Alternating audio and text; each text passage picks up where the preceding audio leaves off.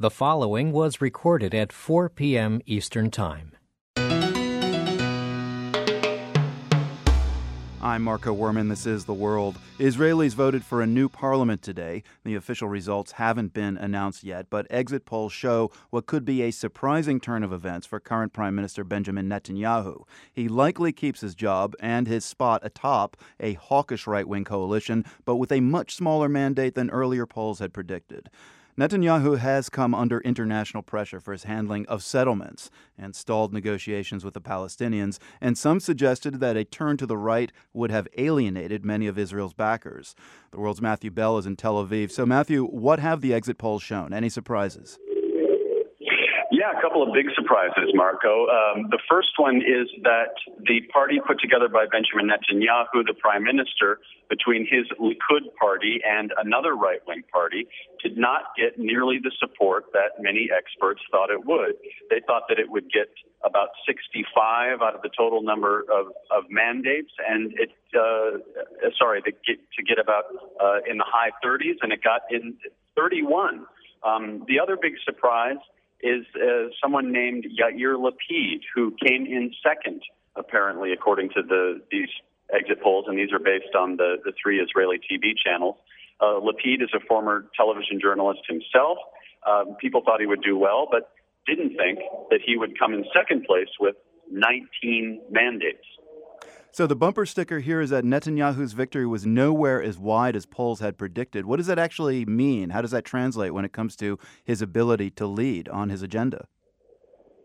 We should mention that there's a lot of work to be done. These are the first indications of what kind of voting happened today. They're not the official results. Those will come probably early in the morning. Putting together a governing coalition is the big job ahead. What it probably means is that if Netanyahu didn't get the kind of mandate many people expected, that he won't be able to put together a solid right-wing coalition, the kind of coalition that would be most worrisome for Washington. It appears that at this point, he's going to have to bring in at least one of the center or center-left parties and have a different kind of governing coalition. Do you think that's going to mean he's going to have to compromise? Exactly. I think some people in Washington are breathing a slight sigh of relief at this point. You know, again, there's a lot to be done. There are a lot of parties here at play, and we don't know exactly how things are going to work out. It could take days. It could take weeks, frankly. But it looks like for the Obama administration, the kind of scary scenario of having a right-wing coalition that would be so opposed to longstanding U.S. policies is less likely to happen. Well, let's pursue that a little bit more, Matthew. I mean, much is made about the frosty relationship between Netanyahu and President Obama, who was, of course, re-inaugurated yesterday. How might today's parliamentary election in Israel affect that relationship now? For someone like Benjamin Netanyahu, if he does bring in a coalition of different kinds of parties. And what's interesting is to think about Yair Lapid, who's a new, relatively unknown political personality in Israel, getting into a coalition with another rising star in Israeli politics, and that is Naftali Bennett, who there's been a lot of reporting on. His party, the Jewish Home Party, is further to the right to Likud.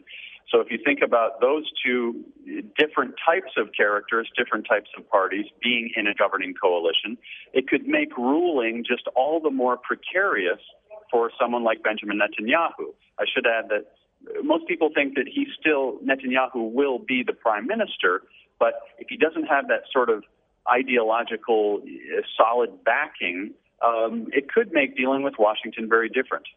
Well, we'll leave it there with that update on the Israeli parliamentary election from The World's Matthew Bell in Tel Aviv.